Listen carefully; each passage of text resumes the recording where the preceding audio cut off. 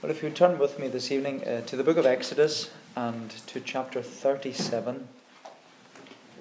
Chapter 37, we read from chapter 25. But chapter 37 gives us the implementation of the table of showbread being made.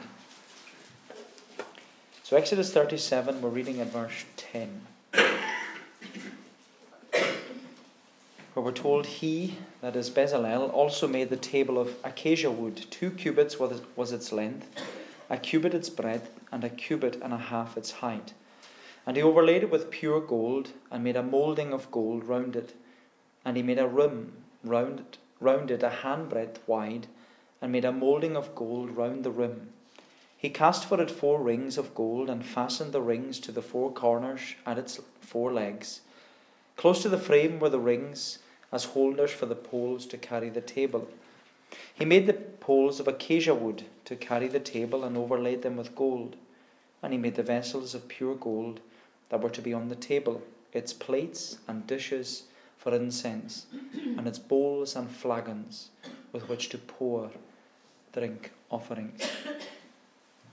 And so, as you know, this evening we're continuing our study of the tabernacle and its importance for us as the Lord's people. And as we've said throughout our study, everything we're looking at in relation to the tabernacle points us forward to Jesus Christ, because he is the Word. He is the Word who became flesh and dwelt among us. He tabernacled among us, all so that we might behold his glory. And so the tabernacle in the Old Testament, it points us to Jesus, our tabernacle. And as we said before, when we're looking at the tabernacle, we're approaching the tabernacle as sinners who are seeking God's favour, fellowship and forgiveness. And the first area we come to, every time we look at the video, the first area we come to is this perimeter. The perimeter that surrounds the tabernacle, this white cloth surrounding the tabernacle courtyard. And its purpose is always to lead us right round to the outer gate. Because as sinners we can't approach God any other way than through the outer gate. There's only one way to God, and that's through Jesus, our tabernacle. He is the way, the truth, and the life. And so we must enter through the outer gate, but we must come with our substitutionary sacrifice. And on entering into the tabernacle, even as we see on the video week by week, we're confronted by 2 items of furniture in the tabernacle courtyard. We see first of all the altar of sacrifice, and then afterwards we see the bronze laver. And these 2 items of furniture, they remind us about 2 key doctrines in the Christian life. The altar of sacrifice reminds us of our justification, that we're made righteous, we're accepted in the sight of God through faith in the shed blood of Jesus Christ. And the bronze laver, the second item of furniture, it reminds us about our sanctification, that we need to come to the Word of God daily. We need to come day by day for daily cleansing, continual cleansing, because sanctification is this ongoing work of God's free grace in which we, as Christians, have a role and a responsibility. But as we move beyond these items of furniture, we came to the tent coverings, the coverings over the tabernacle. And we saw that there were 4 coverings that point us to the person and work of Jesus Christ. And as we said, there are 4 coverings, but 1 Christ. But it's on entering inside the tabernacle, we come under these 4 coverings. And we're made to realize that when we enter into the tabernacle, we are in Christ. We're covered by Jesus, our tabernacle. We're in Christ. And as those who are in Christ, now inside the tabernacle, there are 3 items of furniture in the holy place of the Holy King. There's the golden lampstand, the table of showbread, and the altar of incense. And as we said before, they all speak very clearly of what sinners receive when they are in Christ. Now, last week we considered the golden lampstand, or the menorah, which was this golden tree that symbolized the tree of life in the Garden of Eden. It was a golden tree that promises to us eternal life for those who are in Christ. So if we're in Christ, we have received the promise of eternal life. But more than that, we saw that the menorah, it burned continually day and night. And it was the only means of the light inside the tabernacle. So it reminded us that as those who are in Christ, the Word of God, both inspired, the Bible, and both incarnate, Jesus, both inspired and incarnate, the Word of God is to give us light and hope, direction and guidance in the midst of a dark world. But this evening we're coming to the second item of furniture in the holy place of the Holy King, the table of showbread. And the table of showbread, it ought to remind us that as those who are in Christ, we have the assurance of the presence and the provision of Jesus, our tabernacle.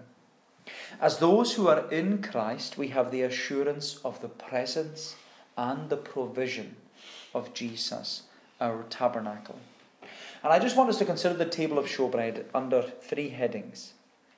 Three headings: the design of the table, the day of the table, and the desire of the table. So the design of the table, the day of the table, and the desire of the table. So first of all, the design of the table. What did the table look like? We're told in verse 10. He also made the table of acacia wood. 2 cubits was its length, a cubit its breadth, and a cubit and a half its height.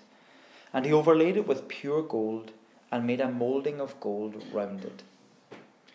And we're also told that he made a rim round it, a handbreadth wide, and made a moulding of gold round the rim. So in these opening verses, we're told that Bezalel, the master craftsman, he made the table of showbread from this hard wood called acacia wood. And acacia wood, interestingly, it's what the altar of sacrifice was made from, which was situated in the tabernacle courtyard. Except if you remember, the altar of sacrifice was made of bronze, or was overlaid with bronze. But the table of showbread is overlaid with gold. And as we said before, the fact that this item of furniture is overlaid with gold, it emphasizes that we're now in the holy place. When we were in the tabernacle courtyard, the items of furniture, the altar of sacrifice and the laver, they were made of bronze. But now that we're in the holy place, all the furniture is made of gold, emphasizing that we're in a holy place. It's a place of royalty. It's the holy place of the Holy King. And as we said before, when we come together and worship in the holy place of the Holy King, it should always remind us that we shouldn't come not casually, but cautiously, not flippantly, but fearfully, not informally, but intentionally, not lackadaisically, but lovingly. We're to come into the holy place of the Holy King. Now we're told that the table of showbread was 2 cubits long, a cubit wide, and a cubit and a half its height. And if you remember, if you're not David and you're like me, you have 1 cubit was the distance from your elbow to the tip of your finger, which is about 18 inches or 1.5 feet. And so the table of showbread, it's about 3 feet long, 1.5 feet wide, and about 2 foot high, which is just about the size of this table. So I'm sure Ian Murray was measuring everything according to the table of showbread when he built this table. But the table of showbread, it was overlaid with gold. We haven't managed to do that here, but we will do one day. It was overlaid completely with gold, but it also, as you can see, it has this rim around the edge of the table. And this rim moulding was to be like this small lip that would come up from the sides of the table, and it would be an edge, as we're told, it's a hand breadth, which is about 3 inches. And so it was to be this protective edge all the way around the table. And it was just, the purpose of it was to stop anything falling off the table. In fact, it seems that the sole purpose of the table of showbread was to hold what was often referred to in the Bible as the bread of the presence. The bread of the presence. And we'll come back to that in a moment. But what we also read in the following verses, just to go through the design of the table, what we read in the following verses is that the table of showbread, it also had rings and poles to make it portable. And we see that in verse 13. He cast for it 4 rings of gold and fastened the rings to the 4 corners at its 4 legs. Close to the frame were the rings as holders for the poles to carry the table. He made the poles of acacia wood to carry the table and overlaid them with gold. So the portable nature of the table of showbread was to be another reminder to us that the Lord's people are continually travelling through the wilderness. They're on this wilderness journey towards the promised land. But what's interesting is that the table of showbread, it was just a table, a wooden table overlaid with gold. It would have been easy to carry. Anybody could have just picked it up and walked off with it. And yet, in order to prevent an object that dwelt in the holy place of the Holy King, in order to prevent it being touched by a sinful human being, poles were used to carry this table of showbread. Sinful mankind wasn't to have contact with the table of showbread, which is why it was used for display purposes rather than everyday use. We're told in verse 16 that there were four types of golden vessels that would have been permanently left on the table for display. We're told he made the vessels of pure gold that were to be on the table, its plates and dishes for incense, and its bowls and flagons with which to pour drink offerings.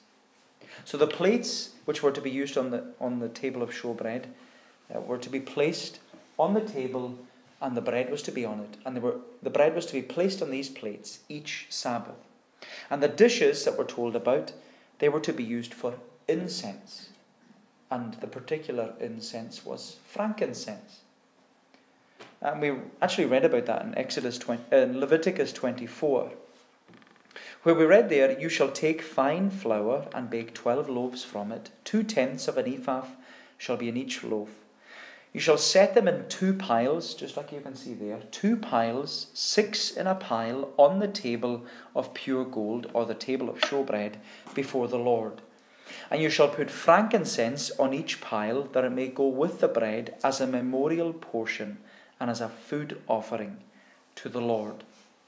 And so on the table of showbread, this table that was there for display, there were to be 2 golden plates, each with 6 loaves of showbread.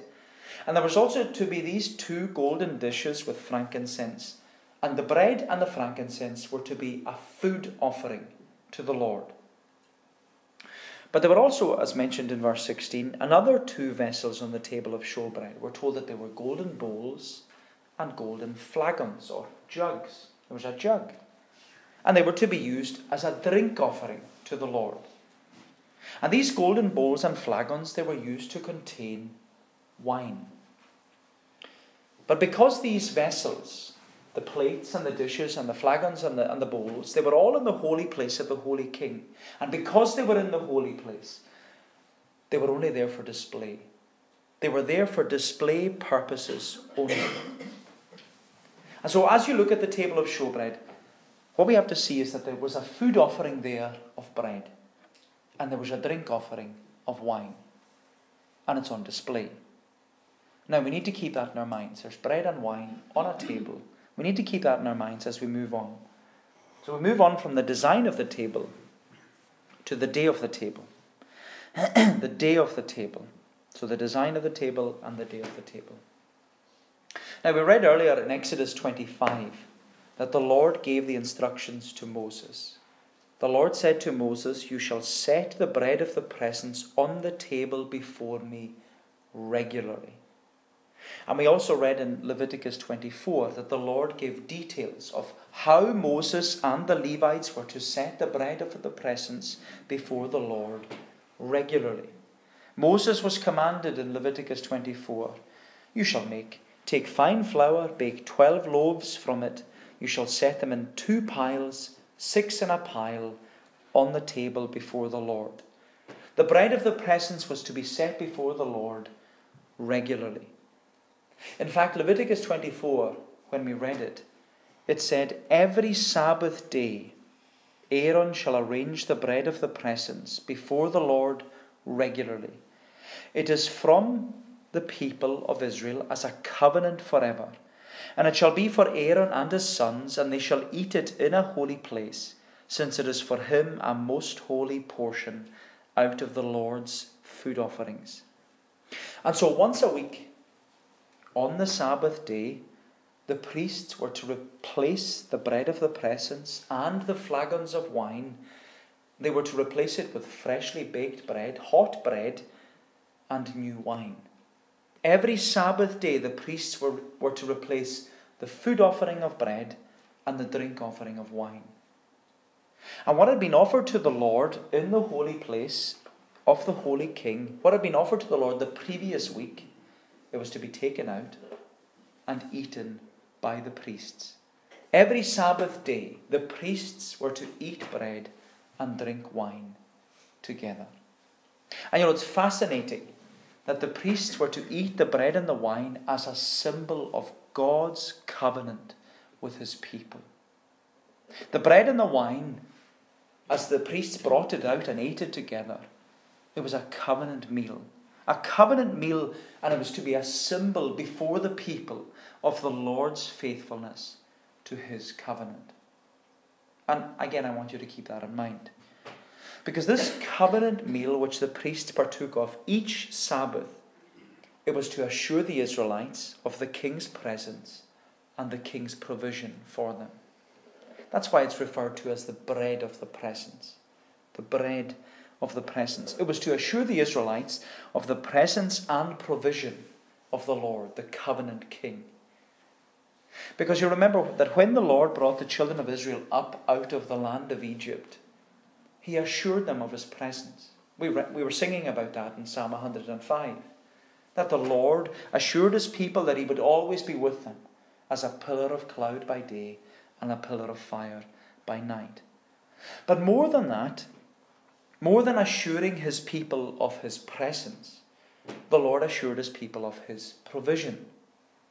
Because the bread of the presence, it was a wonderful reminder of the Lord's daily provision of food throughout their wilderness journey. And we sang about that in Psalm 105.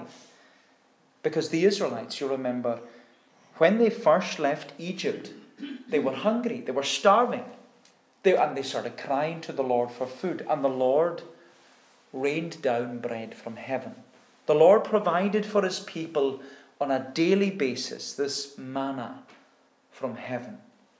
And it was to teach the people and to assure the people of the presence and the provision of the Lord, who was their covenant king. And so what we've been reminded here by just looking at the table of showbread, this table that was there for display purposes, what we've been reminded is that each Sabbath the priests were to replace the bread of the presence and the flagons of wine in the holy place of the Holy King. And with what was removed, the priests were to eat bread and to drink the wine together as a covenant meal. And the covenant meal was to be a symbol of the Lord's covenant faithfulness towards his people, assuring them of his presence and his provision for them throughout their wilderness journey. But in looking at the design of the table and also understanding what went on the day of the table, the Sabbath day, I want us to be brought forward into the New Testament and consider the desire of the table. So there's the design of the table, the day of the table, and the desire of the table. What is the desire of this table? The desire of the table of showbread, which is situated in the holy place of the Holy King, was, of course, like every part of the tabernacle, it's to point us forward to see the glory of Jesus, our tabernacle. And as we said earlier, as those who are in Christ, we have the assurance of the presence and the provision of Jesus, our tabernacle. As those who are in Christ, we have the assurance of the presence and the provision of Jesus, our tabernacle. And we can see the glory of Jesus, our tabernacle, when we consider his life and his ministry. And so I want to say that the desire of the table of showbread is to bring us, first of all, in the New Testament to the Sermon on the Mount. The desire of the table of showbread is to bring us to the Sermon on the Mount, because it's in the Sermon on the Mount that Jesus, our tabernacle, teaches us about the presence and provision of the King. You'll remember that Jesus begins the Sermon on the Mount with these beatitudes, these blessings. Blessings for those who are in Christ. And with regard to the presence and the provision of the King, Jesus says, "Blessed are those who hunger and thirst after righteousness, for they shall be filled." And as you know, the emphasis of the whole of the Sermon on the Mount, Matthew 5 to Matthew 7, the emphasis of the sermon is to seek first the kingdom of God and his righteousness, knowing then that all other things shall be added unto you. So King Jesus says in the Sermon on the Mount, put the King and the kingdom first in your life, and you will know the presence and the provision of the King. Seek first the kingdom of God and his righteousness, and you will know the presence and the provision of the King. And you know, when you read the Sermon on the Mount, that's why Jesus teaches us to pray. He teaches us to pray in the Sermon on the Mount with the words, "Our Father, who art in heaven, hallowed be thy name. Thy kingdom come, thy will be done on earth as it is in heaven." Then we're taught to pray, "Give us this day our daily bread." And so in the Sermon on the Mount, Jesus teaches us to come before the Lord daily, giving thanks for his presence and his provision. But what's more is that Jesus teaches in the Sermon on the Mount not to worry about the presence or the provision of the Lord. Jesus went on to say in the Sermon on the Mount, Matthew chapter 6, Jesus says, and we're looking at this on Sunday night with the big YF in Carloway, where Jesus says, "Do not be anxious about your life, or what you'll eat, or what you'll drink, nor about your body, what you'll put on. Is life not more than food, and the body more than clothing? Look at the birds of the air. They neither sow nor reap nor gather into barns, and yet your heavenly Father feeds them. Are you not of more value than they? And which of you, by being anxious, can add a single hour to the span of his life?" My friend, the desire of the table of showbread in the tabernacle is to show us or point us forward to the Sermon on the Mount and remind us that as those who are in Christ, we have the assurance of the presence and the provision of Jesus, our tabernacle. And like the Israelites who were to be thankful for the daily presence and the daily provision of the Lord, you know, we are to be thankful for the daily presence and the daily provision of the Lord. We should be a thankful people. You know, we should begin our prayers with thanksgiving, not with I want. Lord, help, help, help. Thanksgiving. We should be a thankful people, thankful for the Lord's daily presence and his daily provisions. Because, you know, sometimes we can get into the mindset that we have things because we work hard for them. But if this passage teaches us anything, and if the table of showbread teaches us anything, is that we shouldn't grumble about what we don't have, but we should give thanks for what we do have. Because it's the Lord who gives us our daily bread. It's the Lord who gives us our health because he's good to us. We have a job because the Lord is kind to us. We have clothes on our backs, money in our bank, roofs over our heads, food in our stomachs, because the Lord has graciously and abundantly provided for our needs. So we should be a thankful people. We should be thankful for his presence, thankful for the Lord's provisions. So the desire of the table of showbread is to show us that as those who are in Christ, we have the assurance of the presence and the provision of Jesus, our tabernacle. But I also want to say that the desire of the table of showbread is to bring us to the miracle of feeding the 5,000. Because as we read earlier in John chapter 6, it was in the presence and the provision of Jesus, our tabernacle, that over 5,000 people were fed. Because when the crowds who had followed Jesus, when they grew hungry, they're all going towards Jerusalem. They're all going for the feast of Passover. They're all walking from all over Israel, and they're going towards Jerusalem. And they're growing hungry. They're following Jesus. And so Jesus takes the lunch box of this young boy, consisting of 5 loaves and 2 fish, and he multiplies it and he feeds everyone. And then we read in John 6 that the disciples, they gathered up the leftovers, and 12 baskets were filled. And the 12 baskets was not only to draw attention to the number of disciples who had doubted the ability of Jesus to perform such a miracle. The 12 baskets was also to remind the disciples and us of the number of loaves of bread that sat week by week on the table of showbread. Again, giving us the assurance of the presence and the provision of Jesus, our tabernacle. But what was more, we didn't read this part in John 6, after the miracle of feeding the 5,000, the disciples were taught that the Lord's presence and provision of bread from heaven, it had been fulfilled in the person of Jesus, our tabernacle. Jesus said later on in John 6, "Truly, truly I say to you, it was not Moses who gave you the bread from heaven, but my Father gives you the true bread from heaven. For the bread of God is he who comes down from heaven and gives life to the world." And with that, his disciples, they all say to Jesus, "Sir, give us this bread always." And Jesus says to them, "I am the bread of life. Whoever comes to me shall not hunger, and whoever believes in me shall never thirst."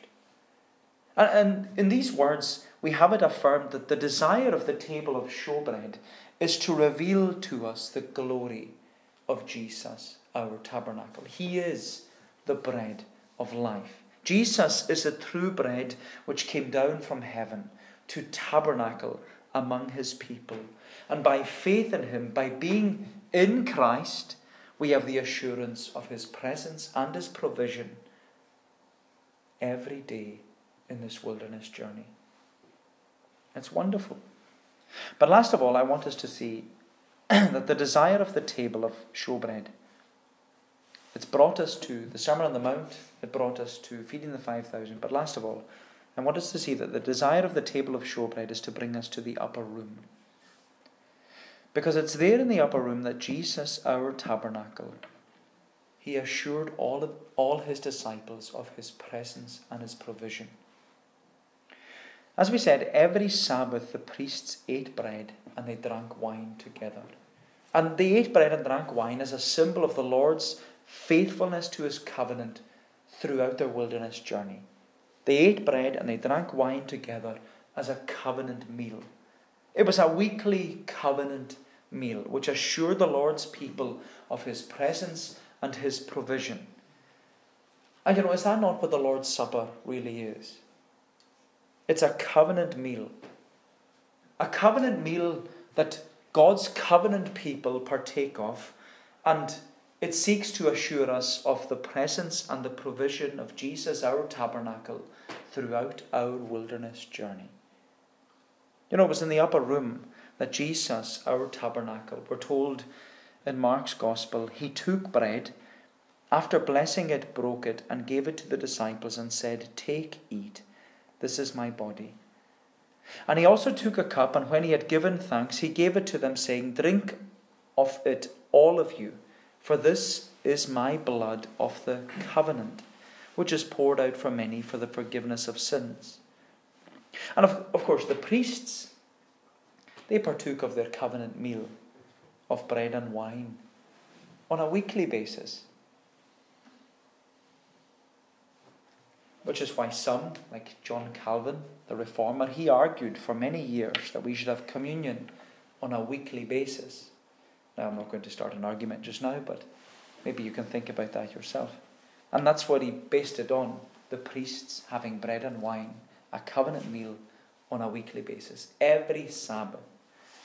But whether we have communion weekly, monthly, twice a year, the desire of the table of showbread is to remind us that it's the Lord's table. And it's to remind us that It's the Lord's Supper. And it's not for those who are good enough to come to it. It's for those who are in Christ. It's for those who are in Christ, those who are sheltering under the cover of Jesus, our tabernacle. They are the ones who should, by faith and obedience, partake of the covenant meal of the Lord's Supper. Because it's at the covenant meal of the Lord's Supper. This is the wonderful thing about communion. It's at the covenant meal of the Lord's Supper where we gather together as the Lord's people, the Lord's covenant people. It's there that we're assured of His presence with us. And we're assured of His provision of grace for us throughout our wilderness journey. And that's all from a table, the table of showbread.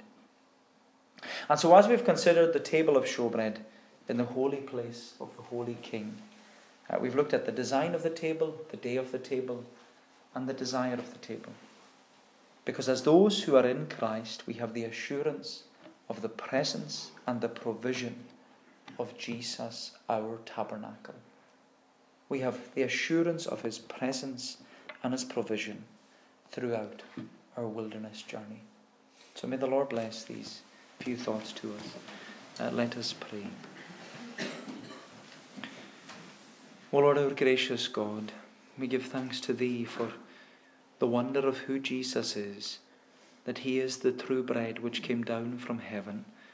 And Lord, we pray that each and every one of us, throughout our wilderness journey, that we would be assured of His presence and that we would be assured of His provisions for us, that we would taste and see every day that He is good and continue to trust in Him and know His blessing.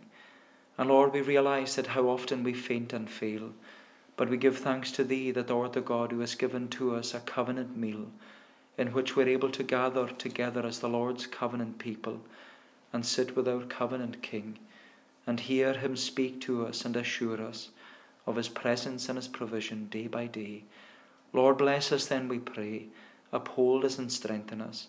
Remember, Lord, those of whom we were speaking about this evening, those who are laid aside, those, Lord, who are mourning, those, Lord, who are in hospital. Oh, Lord, we live in a broken world. We are broken people living broken lives in this broken world. But we thank Thee and we praise Thee for that reminder this evening that the Jesus of the gospel, He came into this world to seek and to save the lost. He became flesh and dwelt among us. He tabernacled among us that we might behold His glory. The glory is of the only begotten of the Father, full of grace and truth. Help us then to see Him. Help us then to love Him. Help us, Lord, to walk with Him day by day. For we ask it in Jesus' name and for His sake. Amen. We're going to bring our service to a conclusion by singing the words of Psalm 132.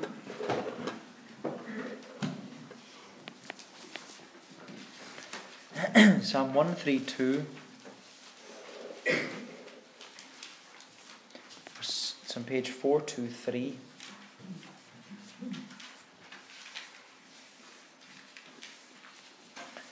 Psalm 132, we're singing from verse 12 down to the end of the psalm. And Psalm 132 is a psalm written, I think it was written by David, or about David anyway. But it's about, especially David's covenant, the covenant that the Lord made with David. And it's reminding us here of the Lord's covenant faithfulness to His people, how He blesses them with provision and His presence. Psalm 132 at verse 12, My covenant if thy sons will keep, and laws to them made known, their children then shall also sit forever on thy throne. For God of Zion hath made choice, there He desires to dwell. This is my rest, here still I'll stay, for I do like it well. So we'll sing on down to the end of the psalm, of Psalm 132, to God's praise. My covenant,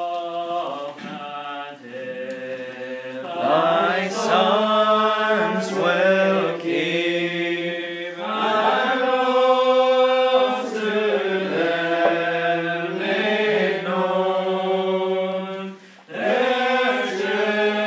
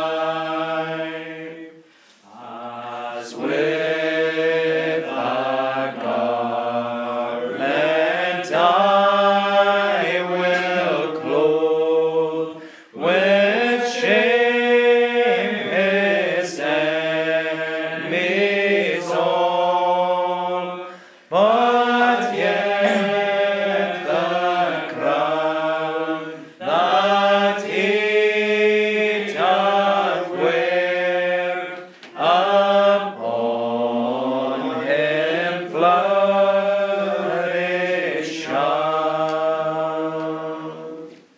The grace of the Lord Jesus Christ, the love of God the Father, and the fellowship of the Holy Spirit be with you all, now and forevermore. Amen.